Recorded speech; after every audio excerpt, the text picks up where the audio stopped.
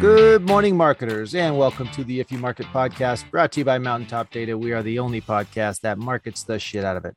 I'm Sky Cassidy, and today we'll be talking with Sean. Sean, you're going to have to say your last name. I'm not even going to try. Smostrela. Smostrela.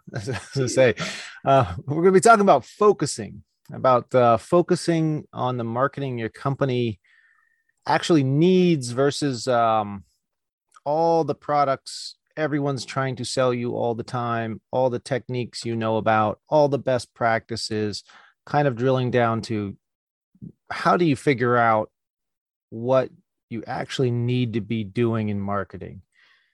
So Sean, thanks for coming on the show today. I appreciate you inviting me. I feel like we have a stick called marketing here, and we're going to start whittling.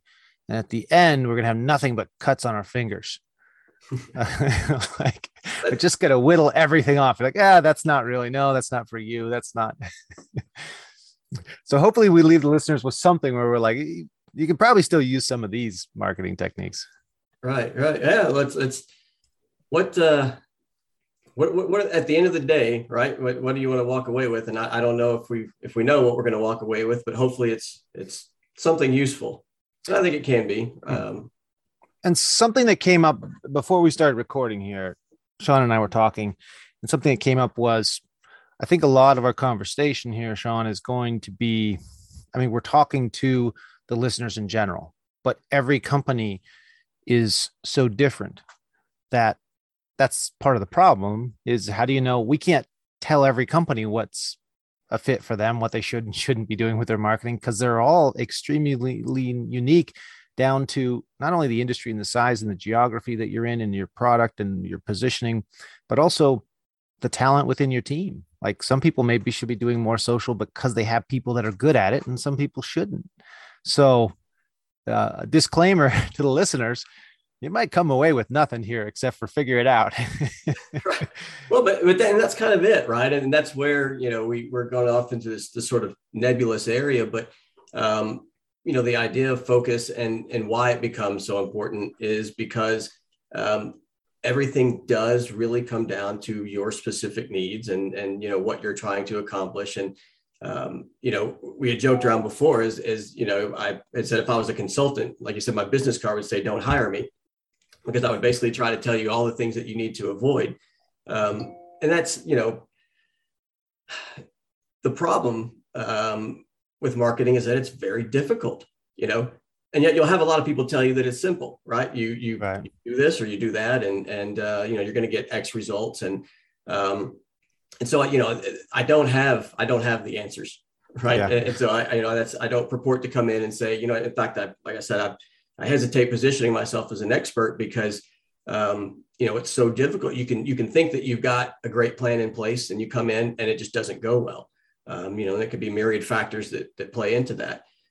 So, really when it comes down to, what is your strategy going to be? What are your tactics going to be? The word focus comes to mind, right? Because ultimately you do have to tap into what from your experiences and then really try to focus your resources and, your investments in a way that makes sense. And then, try to determine, whether those are working for you, and then whether you stick with that or you try something different. And it becomes, almost a vicious cycle, but without focus, right, you can really get lost quickly. Yeah. So let's try to parse this out, because within marketing, we've got the major channels. We've got social, email, physical mail.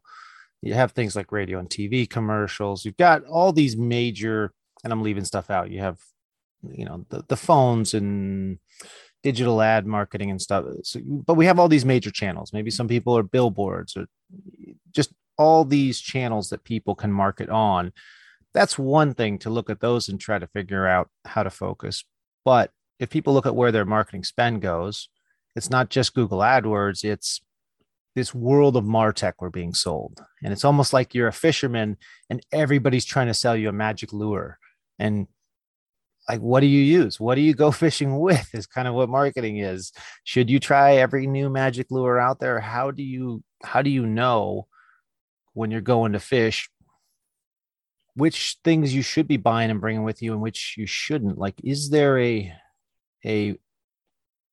a way, I hate to say best practice, we're going to get into that people can identify at least some of the solutions that they shouldn't even bother to look at for their company when it comes to the massive world of MarTech? Yeah. Well, I think maybe the first thing, right, is, and it sounds very basic, but it's something that I think a lot of companies lose sight of, a lot of marketers lose sight of. And that is really just being fundamental about your objectives, right? Knowing exactly what you want to accomplish. And I think, there's a lot of labels for it, like SMART goals, making sure that your objectives are measurable and attainable. And, but really, like you said, there are so many different roads to get to that destination that you really have to determine what that singular objective, right, for that particular marketing channel might be, or all of them really, for that matter, right? You got to know where you want to go before you can chart your path to get there. And that really has a lot to say about, how to get there, and you mentioned best practices, like just a simple example, right, is that everybody assumes you have to have a blog now, right? Because, there's inbound is obviously an important part of marketing. So I've got to have a blog. I need a post a week. I need 3 posts a week. Do you? Right. Well, when everybody has a blog, nobody has a blog. That's marketing. Once everybody's doing it, it's pointless because the audience just starts to ignore it because it's overwhelming noise.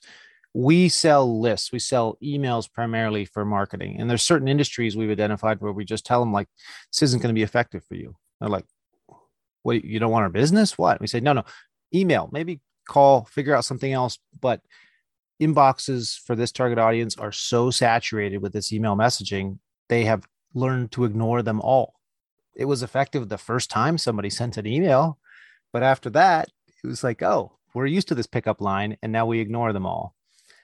So you just, like, marketers kind of ruin things. So even if it was successful at one point or is successful in another industry, in your particular industry, a channel just can be crapped out, like especially channels like email where you don't have a captive audience. Like, you can do a TV commercial, people are going to see them, they're going to sit through it, but an email, people delete, move on, filter out too quickly and easily.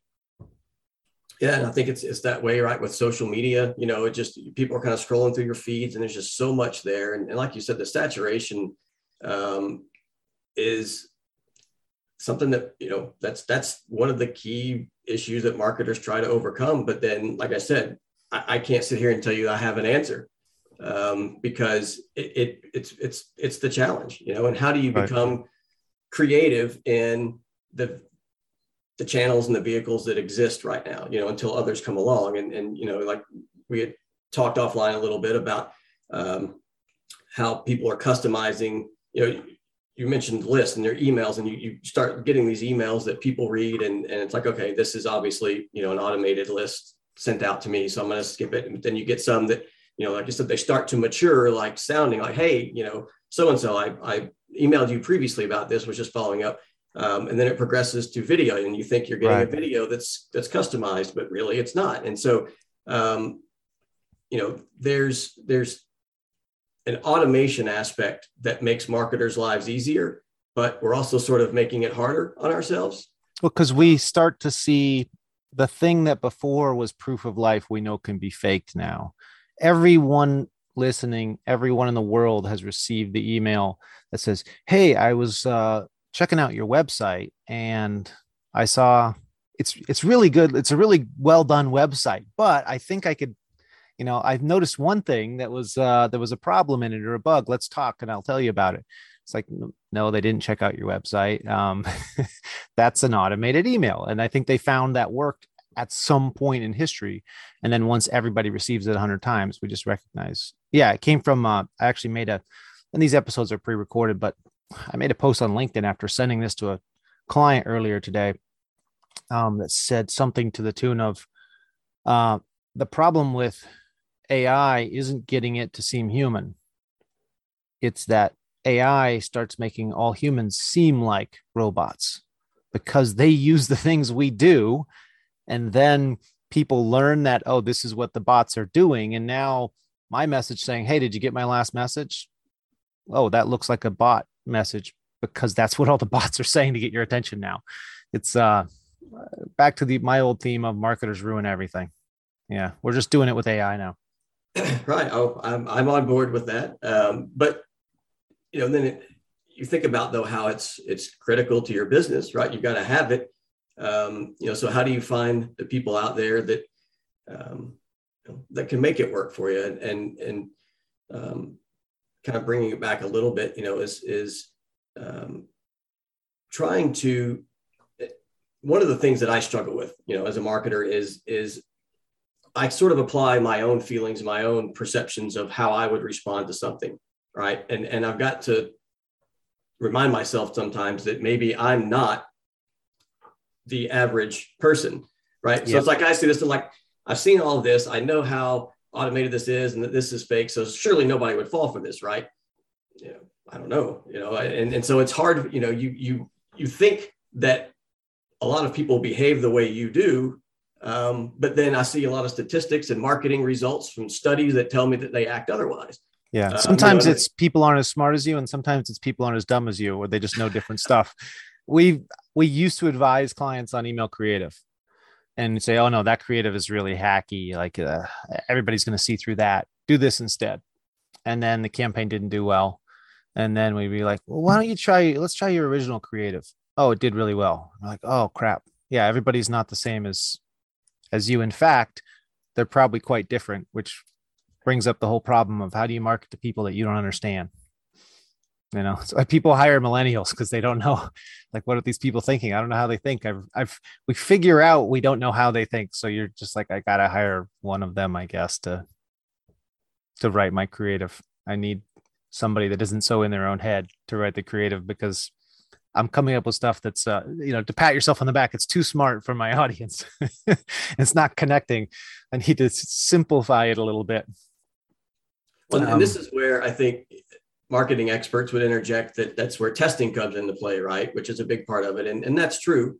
But that also kind of gets into data, and some of the fallacies of data-driven decision-making, which, I'm not here to argue against using data to make decisions, but, there's also a lot about marketing, and this kind of gets us into some of the other marketing channels and, some of the new tactics and things that have this reported ROI, and you look at some of this data and it's like, you've really got to be careful about how you analyze the data, and what it means in context, as opposed to just, data for the sake of data points. I've got a classic example in that area when it comes to email data.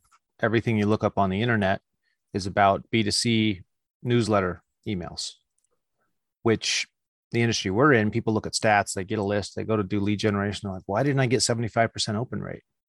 Like, well, this is a cold list of new target prospects. You're not going to get, but the stats online all say this is the best practices email open rate. This is what you should be seeing. This is the standard. And you're like, you're in a whole different world. They both have the word email in them. Yeah. So it's going to be different for every company, so you can test. But back to the original question, all these different options, the problem we run into is kind of like hey, you may be Superman, but if you have too many options, you can't do them all. And that's how you're going to get defeated. So you may say, oh, so all I need to do is test everything and then figure out what's best. Problem is, you have a clock running and you don't have all the time and money in the world. So you have to choose what to test because you can't test it all. So how can companies narrow down and make sure they're not throwing out the secret fishing hole that was going to be the big winner for them? Like, is there a way for companies to start narrowing down without just saying, fine, we'll go to Google AdWords and do a newsletter? No. No,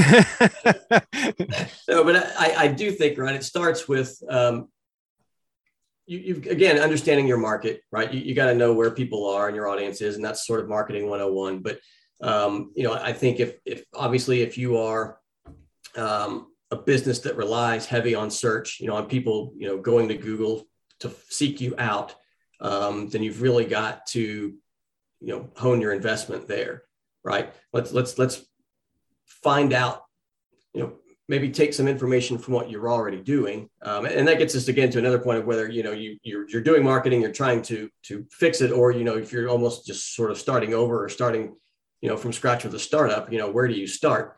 There's just even the launching off points are so different, right? That it makes it difficult. So if you're in a business that's been marketing, and you're trying to figure out, where do I go from here? Because it just doesn't seem to be working. I think one of the things that probably makes sense is to find the few things that you do see are working, and then really work to sort of iterate and build those out first, right? Before like saying, okay, we're doing okay here, so let's try something else. Right. Let's invest in this moonshot idea kind of, and like, that's a moonshot. It's probably not going to work out. Right. Yeah. So let's really, focus our resources and investments. And, if we're getting an okay return here, we've got, some decent conversion, through, this tactic, how can we tweak this? Maybe if we invest a little bit more, if we, build it out a little bit differently, can we maximize and let's sort of drink all of this milk right before we open the next milk, I guess. I'm having some live thoughts percolate up here, and remembering a mistake that I made in my business one time that I think applies to this discussion. And I was thinking we were going to build out a highly trained expert sales team, and we were going to kill it with that. And what I overlooked was, and I think when people look at marketing, it's kind of, this is where it becomes analogous, is thinking that you're going to find the perfect marketing is a recipe for failure no matter what. You have to have a good enough product, and you have to work hard enough that with mediocre marketing results, you can still succeed, because you may eventually find a great niche. But if your marketing has to be stellar, if it's either we go viral or we go out of business, you're going out of business. Like, you can't rely on perfect, amazing, brilliant marketing. The iPhone didn't rely on that. It's not a crap product with amazing marketing. It's an amazing product with amazing marketing. So I think one thing people need to consider is you don't have to get the marketing perfect. You just have to be about average, and your product also has to be good enough. And then you have to work hard enough to do enough business to stay in business while you keep testing and trying to make your marketing better. Right. Well, and I think maybe that opens the door too to, focusing on the positioning, and where I think I've seen some companies kind of struggle a little bit is they feel like their fit in the market is one place, but it's actually somewhere else. And that's one of the things that, so it's kind of like, where are you fishing? What are you fishing for? What are you using to fish? You're just focusing on what are you using and where are you fishing? But there's a lot more variables, and it doesn't matter if your marketing is great if you have some of the others too far off. Right. Yeah. Well, I saw an example recently that someone sent to me in a meeting, and it was, this company had created this product that was supposed to, I think it was in the medical field, it was a device that would effectively measure some body level, right? Some, oxygen level or something along those lines. And they're like, they were marketing it here, but then as they started, looking at some of the feedback and data they were getting from the market, it's like the market was actually a completely different, it wasn't hospitals, it was parents. Let's say, please tell me, okay, maybe not parents. Let's say, you're going to tell me it turns out it gave everybody a boner, and they were like, now we found a new market. No, but it was something like, measuring oxygen levels, and they were thinking, well, this would be good for nurseries and hospitals, right? Mm-hmm. But then they found out that really, their market was parents that wanted to do this at home. And so, and you can extrapolate this to anything. It's like, you have a software product, right? And you think that your primary user is, a business owner. Well, maybe it's actually, a designer, or, there's a lot about really understanding, like I said, the users of your product or service, and making sure that you're not trying to sell your product to people that aren't the primary people that, Right. Or, I mean, the story I was going for was the Viagra story of, I think it was like a heart medication or something initially, and they're trying to increase blood flow. Yeah. And it turns out they were very successful, just in the wrong part of the body. But they didn't keep trying to push it as a heart medication or try to adjust it for that. They were just like, I think this boner pill thing might be a win for us. So now we all get, or not even anymore, but we used to all get emails about Viagra. Right. So now that's that kind of emails about it, but it's like, oh, it's from some black market, right? Yeah, I think that's one of those things where the filters have all learned to. Viagra is one of the death words that you can put in an email that it'll almost never get into an inbox. If you want to make sure an email doesn't make it to the inbox, just put the word Viagra once or twice in there. And that's kind of like the learning of, okay, the systems learn, here's what we need to block because we're getting bombarded with it. If you were actually a Viagra salesman now, and you thought, let me do some email marketing, that would be a great example of a terrible marketing channel to get into. You should know better. That's the takeaway tip for the day. If you're selling Viagra, don't do it by email. You're welcome. If nothing else comes from this podcast. Yep. For the one Viagra salesman who was wondering that listens. Yep. Okay. Let's see. So we're still not really addressing it. I think this episode may be an episode of, it's such a fluid, the nature of the topic is we're not going to nail this down. But any cheats for how people can say, what MarTechs should I ignore? What have all these people trying to sell me their service saying they're going to make my company tons of money and give me all these leads? The lead gen services, all of these services, most of them probably have a space where they are successful. So they're in business. Any techniques people can take, any mindsets they can have to identify how to easily toss out, or should they just say no to everything initially? Well, I don't know about no to everything, but it probably does come around to how much time you can offer these. Even, you work in marketing, I work in marketing, and I'm bombarded, with people trying to sell me on, their services or their data systems and everything else. And for the most part, I just sort of, cast them all aside. Like you said, you've learned to, assume that I'm being pitched. And so I'm just not even going to listen. Yeah. So I think it serves to do a little bit of research, right? As far as trying to determine what channels you want to go into, right? So then maybe you start to pay attention to some of the things that you're getting from that, right? I would be hesitant, again, like you said, that people who, sort of pitch that, this works for everybody, right? This is the can't fail, or the secret new thing. It's the fishing lure. It's like, oh, here's this great, but sometimes that fishing lure really does work because the fish have never seen it before. And it's going to work for one season, and then they're all going to have learned to stay away from it. And that's kind of the danger one with MarTechs. Sometimes you look at it and you're like, oh crap, I wish I'd used that 3 years ago when it was effective. And these people were telling me like, hey, get in now, get Facebook ads now. They're super undervalued. Right. Like, oh, that's past. I missed that opportunity. Yeah. And I think it comes down to doing a little bit of your own investigation and research and trying to, obviously you can't take everything that marketers say at their word, which is unfortunate. If you're a marketer, that marketers play with the truth a lot. Yeah. So, right. So, and again, try to always bring, anything that you're looking into back to your specific business. Right. And maybe that's the focus part that ties into the pillar we're trying to attach to this, is don't assume that because this product may have worked and had results from, industry X or, application in this manner, really understand how it applies to your market, the people that you're talking to. Is it going to, to speak to them? Is it going to be, something that that audience responds to? Is it going to be ultimately something too that will sustain, right? And something that you can, fits into your ultimate, allow resources and bandwidth right. So if you have some extra time and budget, okay, try out a new thing to see if there's some meat on the bone there. But if you don't, then say no to everything. Focus on what you got running already.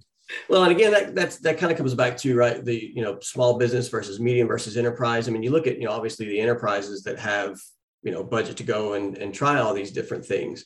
But then you can't necessarily extrapolate the results. One of the things that marketers love to do, right, is say, oh, well, company X uses us. We are used by 20 of the Fortune 500. That's great. Or Coca-Cola does this, so I should do it too.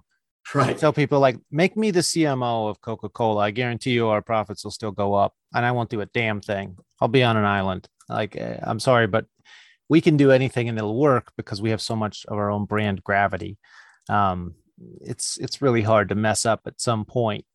I think the true measure of a good marketer is the small to medium business marketer that can succeed, because that's where it's tough. You don't have all the talent around you. You don't have all the momentum, all the gravity, everything in place. Like, you've got to figure out what works versus try anything and it'll work because you're just so successful already.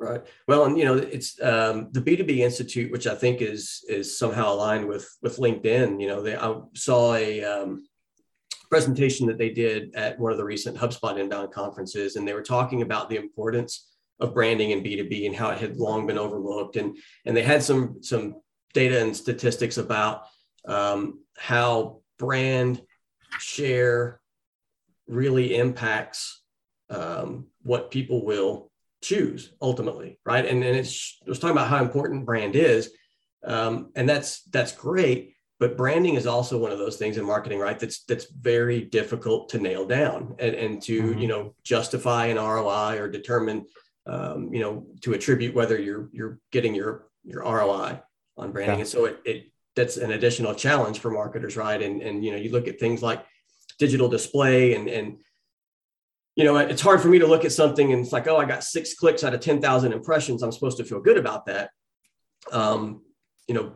But yet you're reading that, this branding is so important, right? Yeah. And so, do I invest in it? We've had some great guests that are focused just on branding and just on account-based marketing. And to me, account-based marketing is a branding hack, kind of part of it anyway, in that you're saying, well, we don't need to put out billboards and Super Bowl commercials and have our brand in front of everybody. We're just going to target, we're going to do like the show where the guy thinks he's in the real world and he's actually TV. Was it the Jim Carrey movie? We're gonna do that to these companies where they think our brand is huge, but really we're just staying in front of them and only them. And so they think we're this big brand. They're seeing us everywhere. Okay, that's a way of achieving a big looking brand for your specific target audience without having that big looking brand. And again, we've had some great episodes specifically on branding and how small businesses, kind of your sales and marketing is your branding. Don't worry about it. It'll build naturally, I think, is a lot of what I've been hearing from people on the branding topic. But I think in the B2B space, and we see it for my company because we are kind of a commodity, it's data. Brand becomes important. That's why we're behind consumer. The consumer products become commoditized so much faster because it's just such a large market all the time. B2B, we're a bit behind, but enough companies, enough industries are becoming commodities that brand then becomes important because that's your only differentiator. When you're the first one to put out, an online CRM, when you're Salesforce, your brand is we're the only one. Like we have the iPhone branding was we have this and no one else does. You come out with the first automobile, you don't need branding. You have a unique product. It's once everybody has the same thing, same quality, then it's like, oh, now it's just who loves puppies versus who loves something else type of a thing. So I think, branding becomes really important, but in your industry, if you're a commodity, then it's important. And still, if you're small, you're not going to, unless you have funding, you're not going to build brand through marketing and advertising. You're going to build it through your sales and through your direct contact with your clients. And as you build them and do a good job, you build an actual brand versus kind of these fake brands where it's all marketing. And then people joke about them underneath. They're the company version of the office with the poster on the wall saying how great they are when everybody in the company hates it. Like, yeah, our bosses are all a-holes, but there's all these posters around about how everybody loves working here. No, we don't. Because you mock it. Like, you try to just market a brand without having the sales and marketing people underneath that are actually in contact with the clients and creating that brand impression with them. And yeah, you become a joke of a brand. You become that poster. Well, that's, again, you sort of mentioned, the smaller businesses, through sales and marketing. And I know that it's been a topic of conversation in the marketing realm for a little while now about, merging sales and marketing and having them more aligned. And that's important. I believe all that. And it's, I think, especially more so, right, for your small and medium-sized businesses, because I think that does really feed you some of the data and insights that you can extrapolate to apply to choosing, the marketing channels and tactics that you invest in, right? If your sales team is invaluable, right? Because they're telling you why people are saying no, right. They know what the customer thinks. And if that doesn't get passed to marketing, you're screwed. Right. And that's, and so, maybe if there is one place to start, start with your sales teams and figure out, why are people saying no? And then how can, what tactics can we use to attack, these objections? Right. And sometimes it might be like, let's jump into LinkedIn because we feel like we're supposed to. Well, look, maybe an email campaign to these, and again, taking it to the ABM route, you've got a few customers that you really felt like you had a good shot at closing and it didn't work out. Can you, take that data and similar companies or even those same companies, let's invest in, marketing specifically targeted at them. You may be only targeting it. And it's that whole thing, right, about, I'd rather have 100 people, that are potentially going to buy than 1,000 people who, really don't care at all. Right. So it's like you said, it's an opportunity, to use that information to really decide, what makes sense from a marketing perspective. I feel like we're saying, look, if you're a country mouse and you're worried about it, then be more careful. Hey, there's a lot of con people around here that might try to sell me their product and service. So I'm going to be extra careful. And my default setting will be no, kind of, unless I can see this. I really do think this is going to work for me, because so many people are trying to sell you so many things. Well, I wonder if maybe that comes back to the most fundamental thing of all, right, is, like you said, have a good product, know who you're talking to, and just be, I guess, deliberate, right, about, how you go about your marketing, instead of trying to necessarily solve everything, or, it's like, we can rewrite the playbook, so to speak. Maybe you don't have to rewrite the playbook. But then again, that kind of counters some of the points that I've made about, arguing against best practices, because that's another thing about marketing, right? Let's stick to best practices, except for we don't. Right. And that's, and I think marketing in itself in general can really become an echo chamber, right? And that, we decide that, this is functioning well, so let's just, beat this to death, like you said, until it doesn't work anymore. And I think that happens with best practices. And one of the examples, and I don't mean to necessarily talk negatively about HubSpot, but you want to learn to do anything in marketing, you can Google HubSpot, and they've got a blog about how to do things. The problem is, right, that when you apply that to your business and your market, it may not work like that. They never really say who. Is how to do it as a generalization for everyone. And you probably have a couple sticking points that are going to cause it to fall apart. Yeah. I mean, I get the feeling that when it comes to best practices, yes, you need them, but you need your own. Like, you have a starting point, but you have to be able to think. It's one of the fun things about marketing is it's such a unique problem for every situation that hopefully you like problem solving if you're in marketing, because just figuring out what you're, unless you plug into a big company where the problem's already solved and somebody else is doing it, if you're going to be more than a cog in a marketing machine, trying to figure out how to create that machine you've really got to wrap your head around it, be creative, maybe start with best practices, but develop them yourself. Right. Yeah. Question them constantly, because some of those best practices will prevent you from doing something great because they're designed for the average normal situation kind of. Right. Yeah. And if anybody comes in, anybody can follow best practices. Right. And I think that's where marketing becomes where, because I feel like we've spent the last half hour sort of talking shit about marketing, and it's like, we're talking about, but that's where, people, I guess, like you and I, why we're here, right, is that we find this challenge, enticing enough to, like, how do we fix this then? And it becomes that critical and analytical thinking that doesn't necessarily, I think, always play into, a job description in marketing, right? It's like, can you execute a LinkedIn campaign? Can you, tell a story and all these things? But it's, it really becomes, how do you become more than best practices? How do you become more than, the marketing textbook? Because you do, like you said, especially today, how things become ubiquitous so quickly and become outmoded so quickly, you do have to sort of rewrite your own sort of textbook. So instead of, can you run a LinkedIn campaign, it's, can you figure out whether or not you should be running a LinkedIn campaign and how fast? Right. And how accurately can you do that? Because you're going to have to apply it to 20 other potential campaigns, and hopefully you get enough of them right to be successful. And what are we going to say in them? Yeah. Oh, and then we get into the actual messaging and all that kind of stuff. But really, just should we use? So I want to shift gears a little bit, and in the time we have left here, I want to make sure we get to you, Sean. How do you say your name again? Sean.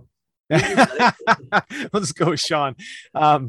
So I want to make sure we get to you. Let's start out with what are your favorite channels, or what channels do you use that work for you? I'm not saying you think everyone else should use them, but to market yourself. To market myself, or when I'm marketing. So I tend to not market myself. Then you do have a channel. I'm sure it's either referrals or events or person-to-person networking or something like that, which is a perfectly legitimate way to do business, obviously.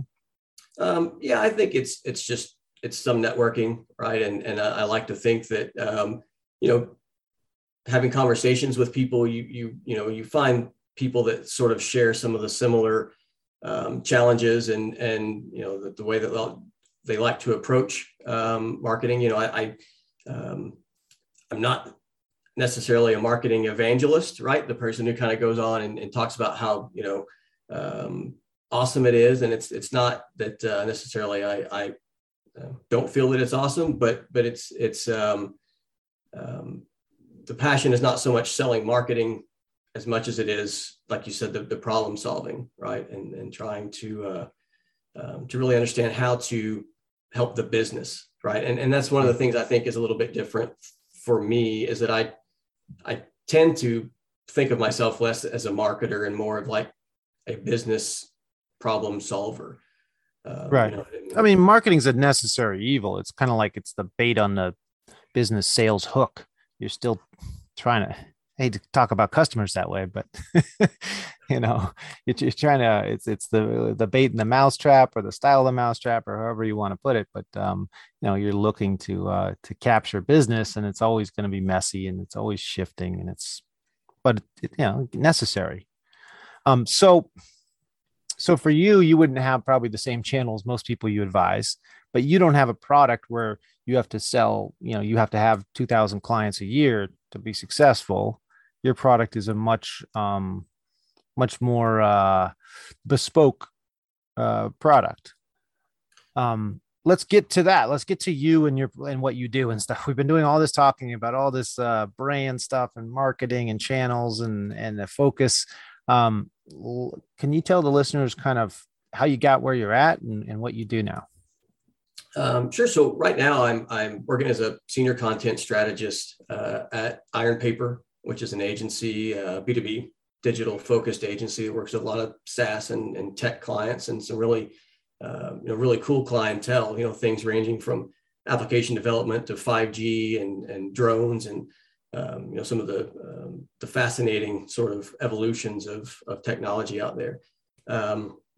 Also, spent some time on the side working with a startup out of California that's got a really cool product and service that they're trying to put into the market, where they use the same technology that's fundamental to the contactless business cards into physical products that can then turn them basically into marketing channels themselves, right? So you've got a stuffed animal or a backpack or a bike, and you just kind of wave your phone across it, and it becomes an interactive platform through your device. And so I think I've seen that at some marketing shows. Is like a kind of a chip on a sticker you put on a wine bottle or something like that. Except that it's actually manufactured in. It's NFC technology, and so like I said, and the company's called Wave On because that's the concept, right? As you wave your phone across it, and it comes up, and so it really does sort of allow companies that have physical products to turn that product into an engagement channel.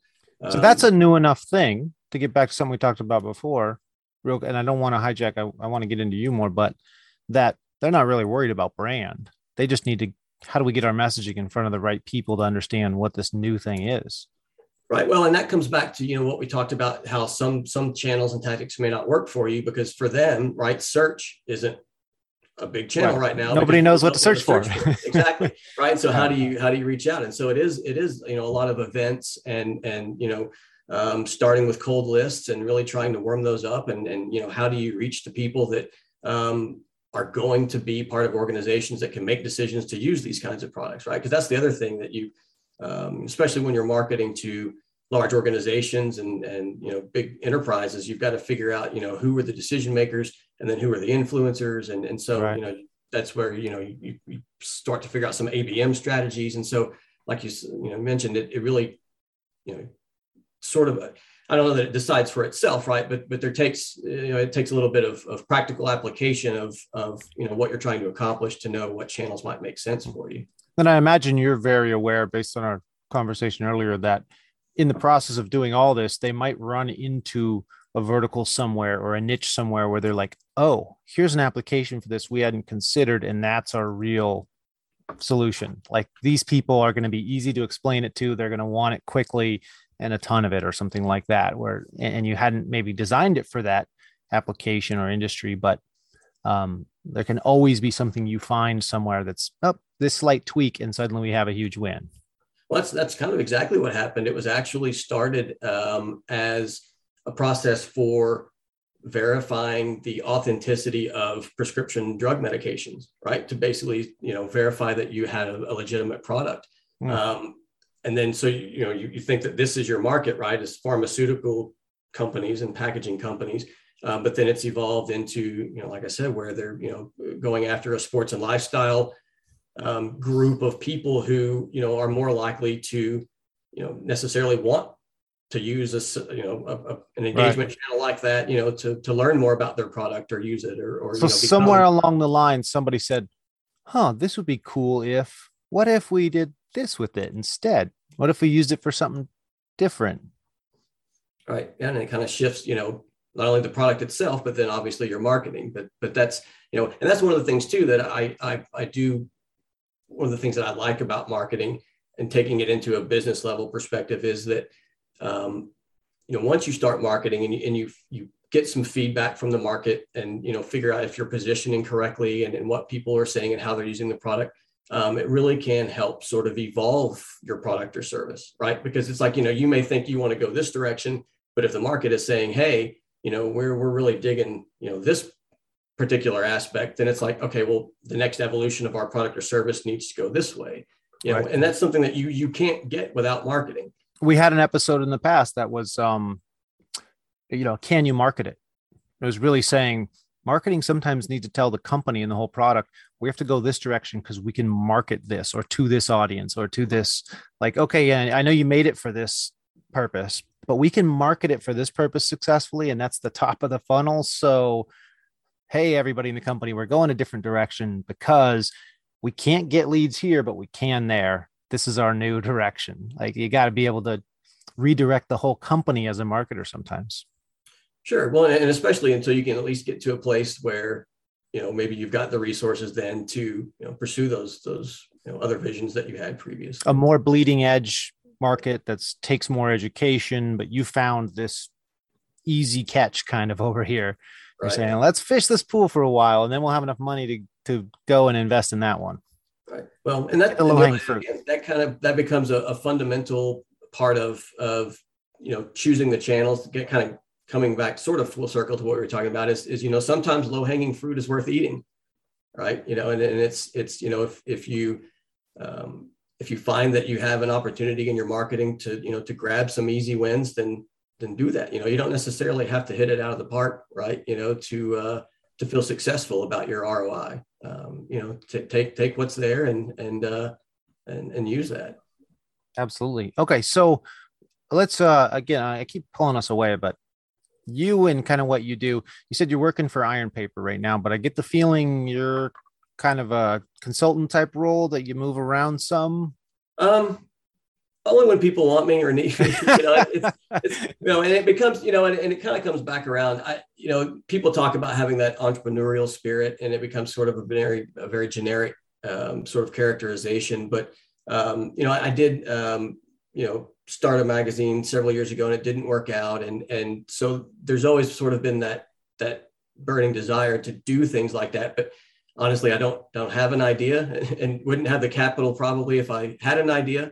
So seeing opportunities where you might be able to get in and help develop something and build something, those are enticing and exciting. And that's part of the reason that I got involved with Wave On. And I think that, that factors into, maybe some of the specific clients that I like to work with, within the agency right now and sort of how they're, building out some of their marketing and product evolution. Fantastic. So if people wanted to come to you to use your services, like what specific services do you guys offer? Would you work with people on? At Iron Paper, it's positioned as a B2B growth agency. There's really a heavy emphasis on lead generation and really growing valuable leads, right? As opposed to, there's a tendency in business to look at some metrics that aren't the most valuable to you. And we've skirted around it a little bit, right? Your lead pool can be 1,000, but if one of those is valuable, it's not really a great lead pool. And so how many Google AdWords clicks did you get using the wrong keywords so none of these people could possibly ever be interested in your product? Right. So Iron Paper's focus is primarily on finding the messaging that resonates with the audience and making sure that it's positioned to the people who are going to respond to it, right? To the people who are valuable to you and really trying to eliminate the waste that can come from marketing. And maybe we should have started there at the very beginning. We were talking about focus, right? It's just because that's a lot of what marketing is. And the focus of marketing is trying to eliminate that waste, right? Because it can be so prevalent. So I feel like when talking to small business, like what marketing should you start with? Sales. That's what, what's your metric? Not how many clicks in your Google AdWords, not how many opens in your emails. It's sales. What are you getting from sales? And what's the marketing that gives you the shortest connection there so you can measure it? Because if it takes you 9 months to tell if your marketing channel is returning results versus vanity metrics, you can be out of business before you realize you probably aren't hitting the right audience in the right way, kind of, when people are starting out. It's very dangerous to start out with those vanity metrics and hope down the road that it results in sales. There's just way too many places it can go wrong, and always does. Okay, let's see. I want to try to give some takeaway other than marketing is really confusing and you got to figure it out. I wonder maybe if at the end of the day, it kind of comes down to, for businesses and maybe of all sizes, because I feel like I've seen this with, huge enterprise organizations, as well as, small businesses that it's you kind of set your marketing machine in motion, right? And then it just starts sort of becoming this own machine of its own. It's worth, I think, I don't know if I would say quarterly or yearly or whatever. I don't know if there's a certain cadence for it, but really trying to stop and take some time to step back and really analyze it as a whole, right? And then figure out where that focus needs to be. Because it can start perpetuating to where, you feel like you've got LinkedIn going, you feel like you've got, so now we're incorporating, like you said, the Google ads and it really is, it's in motion. But, take the opportunities for a reset, right. And come back and really try to figure out if there are places that you can, shed some of the things that aren't performing optimally, or, and then maybe you can invest that into something different, but really trying to, like I said, eliminate that waste and put your energy and investment, into things that make the most, well, that's the most basic business principle ever, right? Invest your money in things that work, but right. But you have to regularly look at them, like question everything, kind of say, okay, I know we have this Google AdWords machine set up, but let's go and look into it and see what's actually selling from this and how much is it costing, and look at it because that's another thing. These things change constantly. And we've talked about the constant change, but also in Google, you have these channels where you're like, great thing about Facebook marketing is I can just set it up and then the marketplace is there and we just put money into it. It's like, no, sorry, they changed their algorithm and now 1/10 as many people are even seeing your message for the same cost. Right. Or some competitors came in and are buying up the auction and your money's still being spent. You're just not getting the right stuff anymore. So it's So you're saying like once a year, go and almost audit, trust, but verify your marketing regularly to make sure the things you've set up still make sense even. Right. Yeah. Cause it's easy, especially the stuff, like you said, that does sort of get automated, with some of your ad campaigns and, like I said, it sort of starts to run on its own. And as long as you're seeing some tangible result or impact from it, you feel like it's okay to just sort of leave it, in its perpetual state. But that's something worth, analyzing routinely, right. Is to make sure that, you're accomplishing what you want, because you're very easy to let those things go. You have so many things to do and you're like, this just is running, I'm not going to touch it. But set that reminder once a year to be like, let me look at that and see if it's just a waste now. Right. It's kind of sad. I do that every once in a while in my business, and every once in a while you're like, ooh, this has just been sitting here for 3 years. Right. And also, it's like all the subscriptions we have, right? Like I get bills on a daily basis from, all these different subscription services that I don't even know what they are. Oh yeah. I signed up for these 10 MarTechs and I'm still paying for them all, but I haven't even logged in for 2 years. Yeah. Yep. All right. So regularly check in on your things, question everything be skeptical, and then trust but verify once you have things set up and running. Where can people find you, Sean? I mean, we'll have your information in the show notes, but anywhere in particular you want to put out there for the listeners? You can find me on LinkedIn. All you got to do is know how to spell my last name. All right. So where else can they find you? No, go to the show notes on ifyoumarket.com if you want to find him on LinkedIn. You're not going to spell his last name, Samajstrla. I'm sorry, but somebody in your ancestry in the past just punched a keyboard when they got to Ellis Island. Okay, so people can find you on LinkedIn, the show notes for this show. Any particular website other than LinkedIn they should go to? No, not really. Nothing that is specific to me. If you're a business looking for lead generation, feel free to look up ironpaper.com. And that'll be on the show notes as well. All right. Well, for all the listeners, thank you for sharing us on social media. Thank you for giving us good reviews, keeping the ratings going up on the show. We always love that. And on behalf of the If You Market team and Sean Smostra. Smostra. And Sean Smostra, thank you for listening to the If You Market podcast, where we believe if you market the shit out of it with bespoke practices, they will come. Are you looking for new leads or always in need of quality contacts for your marketing campaigns? But list companies and online tools are the worst, right? Well, then you've got to check out Top Data Search by Mountaintop Data. At Mountaintop Data, we're a team of weird people that actually like getting our hands dirty with sales and marketing data, and we specialize in business contact information. We compile and maintain a database of tens of millions of targeted, high-quality business decision makers with emails, phone numbers, mailing address, and all the information you need. Go to topdatasearch.com and request a free account with the promo code IYM1000, like if you market the podcast here, and get a free account with unlimited searches, no seat fees, and 1,000 free record download credits. That's topdatasearch.com.